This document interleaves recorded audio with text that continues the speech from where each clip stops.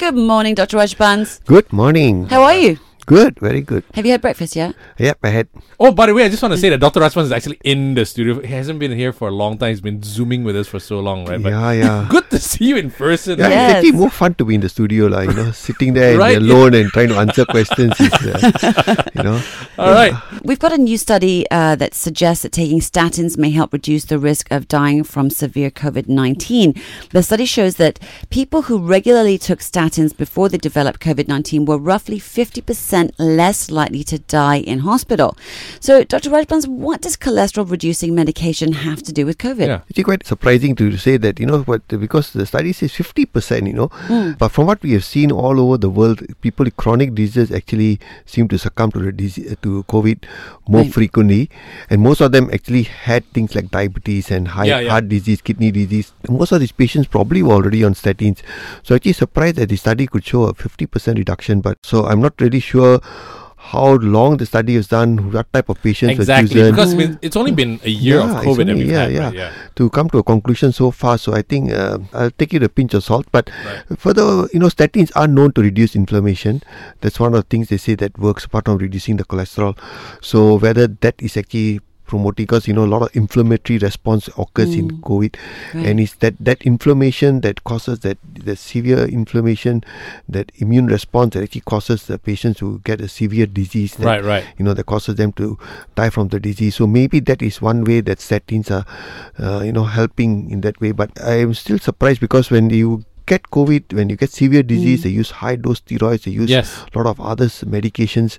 So whether that is actually the one that's really helping, and whether it's statins are just a bystander, but I think we have to wait for a better, longer study before we can say that everybody should go on statins just so that they don't get a severe COVID. Right, exactly. Okay, so would the COVID vaccines and statins work together then, or could that be counterproductive? So the vaccine... I think there should be no problem. I mean, people who are on statins for, whatever reason they are on, for the high cholesterol, or for, people who got high risk of heart disease, or people even diabetes today we recommend.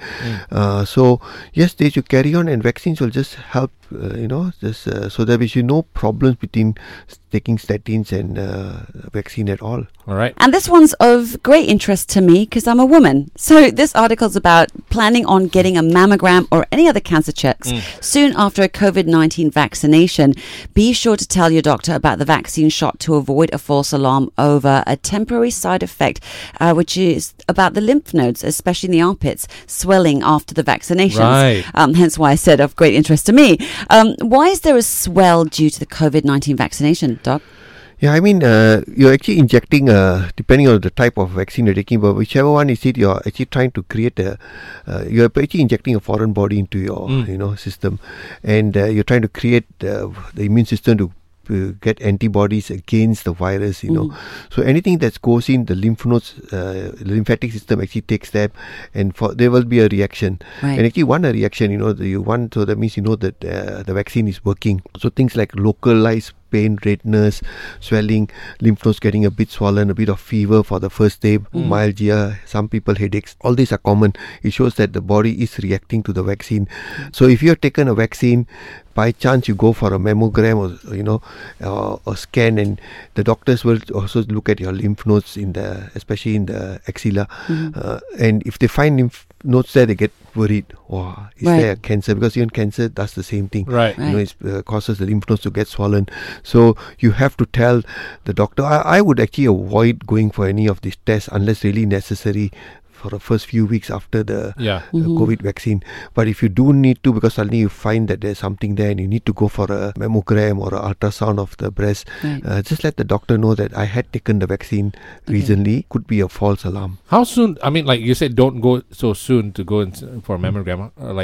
A few months? I suppose just maybe 1-2 months should be okay. But again, different people have different reactions, so you just don't know. Just let them know that you've taken a vaccine.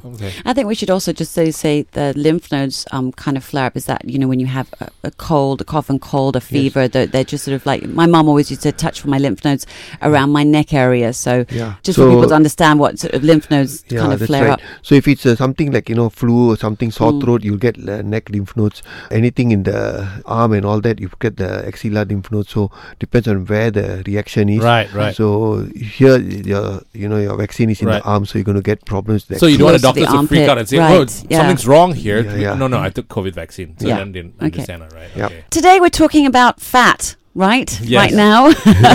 I love fat. I love butter. We were just having a chat with Dr. Rajbans about this. So experimental studies in the past on mice and men have shown that eating a diet high in saturated fat produces an inflammatory response in the body. Obesity, type 2 diabetes, and heart disease. But not all saturated fat behave the same and even act differently depending on what foods they inhabit. Right. So which types of saturated fats are good for us and how much can we consume, doctor?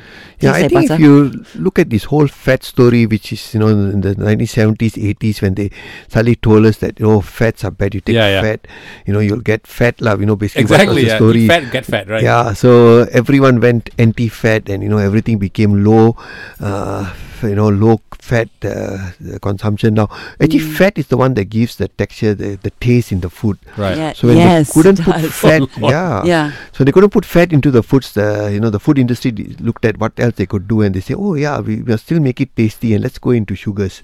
Right. Yes. So the sugar epidemic came, and followed by the the obesity epidemic. So went hand in hand. So the whole epidemic of metabolic syndrome, from obesity to diabetes to high blood pressure, high cholesterol, actually is fueled by low fat. Right. Okay. And high carb, high simple carbohydrates, simple sugars. So if you look at fat, how much can you eat? How much can you take of butter? For example, butter. Right. Can you take chunks of butter and eat it alone? You probably will never do But I've that. seen how Asha eats. She puts like a chunk of it on her bread. Yeah, on the bread you can put a lot. Yeah.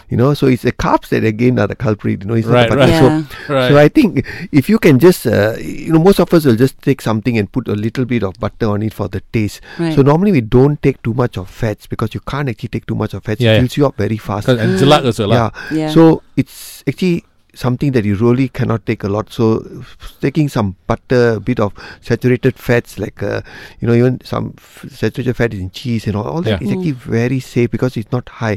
It's the carbs that are actually the dangerous. Right. So basically your body will tell you when it's too much already, right? Yeah, and fats will fill you up very fast anyway. And the interesting thing is people think about carbs as just like pastas and breads, but actually carbohydrates or sugars, because that's what the body turns these things into, is sugar, right? Yeah. So that's where the danger comes in. Yeah, and all of this, from rice to noodles to white breads to all this, and your kois and your biscuits and your cakes and your chocolates, today are full of white sugar. Stop, right? you're making Yeah, me we're getting hungry. Yeah. Okay, so let's just go back to fat for a minute. Okay, what other types of fat is good for us? So we've got, butter. I think what we have to be careful is the trans fats.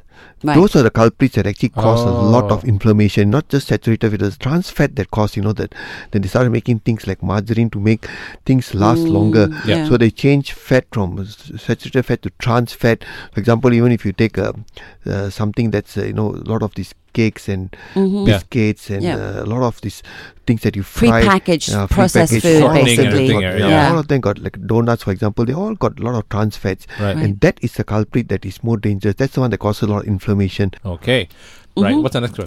All about nails and Right. hair and skin. So Okay. we're talking about zinc. So zinc is an essential nutrient that can contribute to the health of a person's hair, skin and nails. Yeah. A zinc deficiency, which may be due to a lack of zinc in either the diet or an underlying medical condition, can cause nail dystrophy. What's that? So Dr. Rajbans, what exactly is nail dystrophy? Basically, just damage to the nail. They talk about dystrophy. So you see, if your nails suddenly stop growing, because there's not enough collagen. growing? Yeah. Really? So because you got not enough of, you need certain minerals for the nail to grow. Okay. I'm sure calcium is one of them, and probably zinc. So if you suddenly have not enough of those minerals, your nail might stop growing, and then there'll be damage to the nail. So you see a sort of calcium. The nails are What, fall out. flaky and stuff, or? Yeah. It's Really? dystrophy means like it's like a swelling sort of damage to the nail. Okay. So they don't grow well.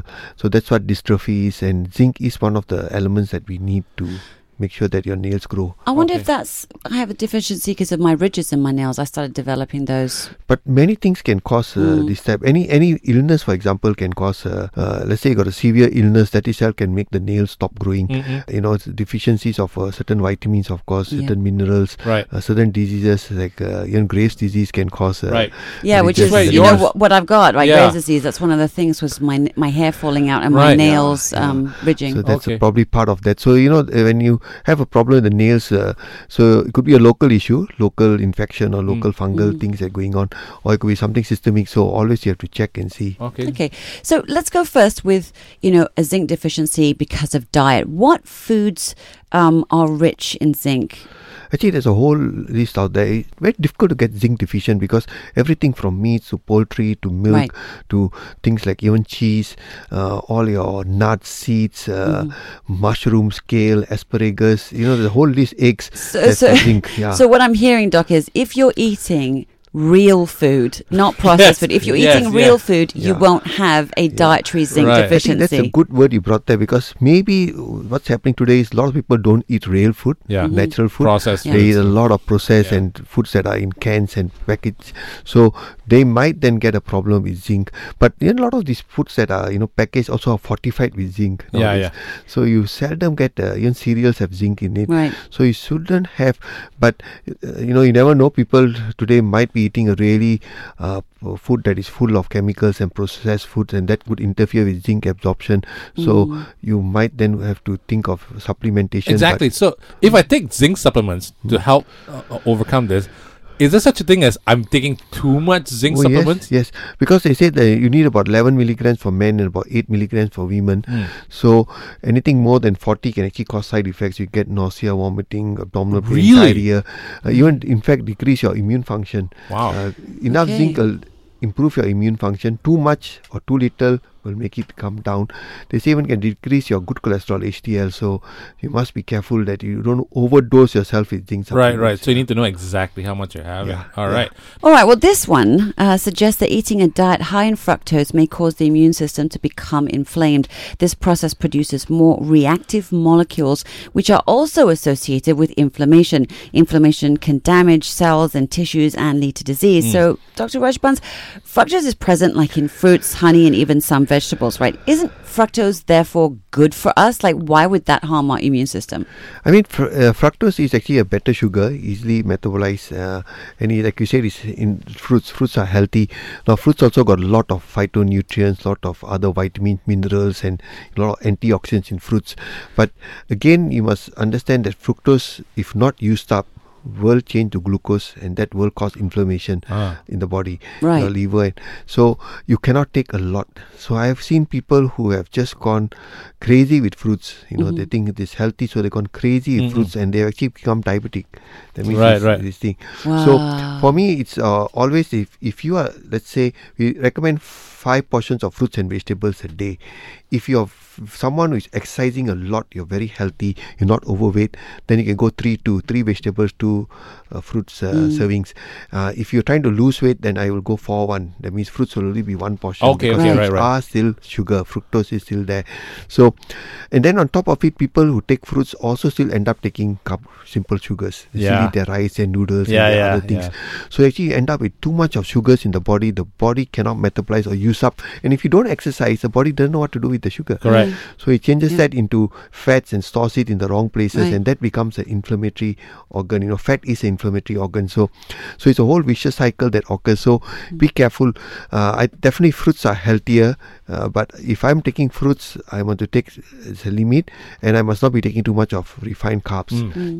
I can take complex carbs. It's safer. So actually, one thing that Asians do, which is very interesting, is we have platters of fruits after our meal. So we eat a huge meal with the rice and different things, right? And then we have our fruits afterwards. And I read somewhere that fruits take longer to digest, so we should either have them in the morning or before we eat the meal. Is that true? Yeah, but even if you talk of before, it's how before. Because you must understand, let's say if I'm going to eat my lunch and I'm going to have fruits. So if I have fruits now, straight away I have my lunch, but it's after the fruits. But in the stomach, they're all still there because it takes about 2-3 hours for it to leave. Right. Okay. So it doesn't make sense to me. So unless you're taking 2 hours before, But again, I think if you're going to have fruits after meals, it's just that for that extra, that sweet taste, the dessert, and you're going to take a small portion. It's not going to do a lot of harm. But if you're going to have a nice meal and then you're going to take a whole platter of fruits, then that's where the problem comes. You keep putting too much of carbs into your system. Well, I guess we'll have to watch our fruits then.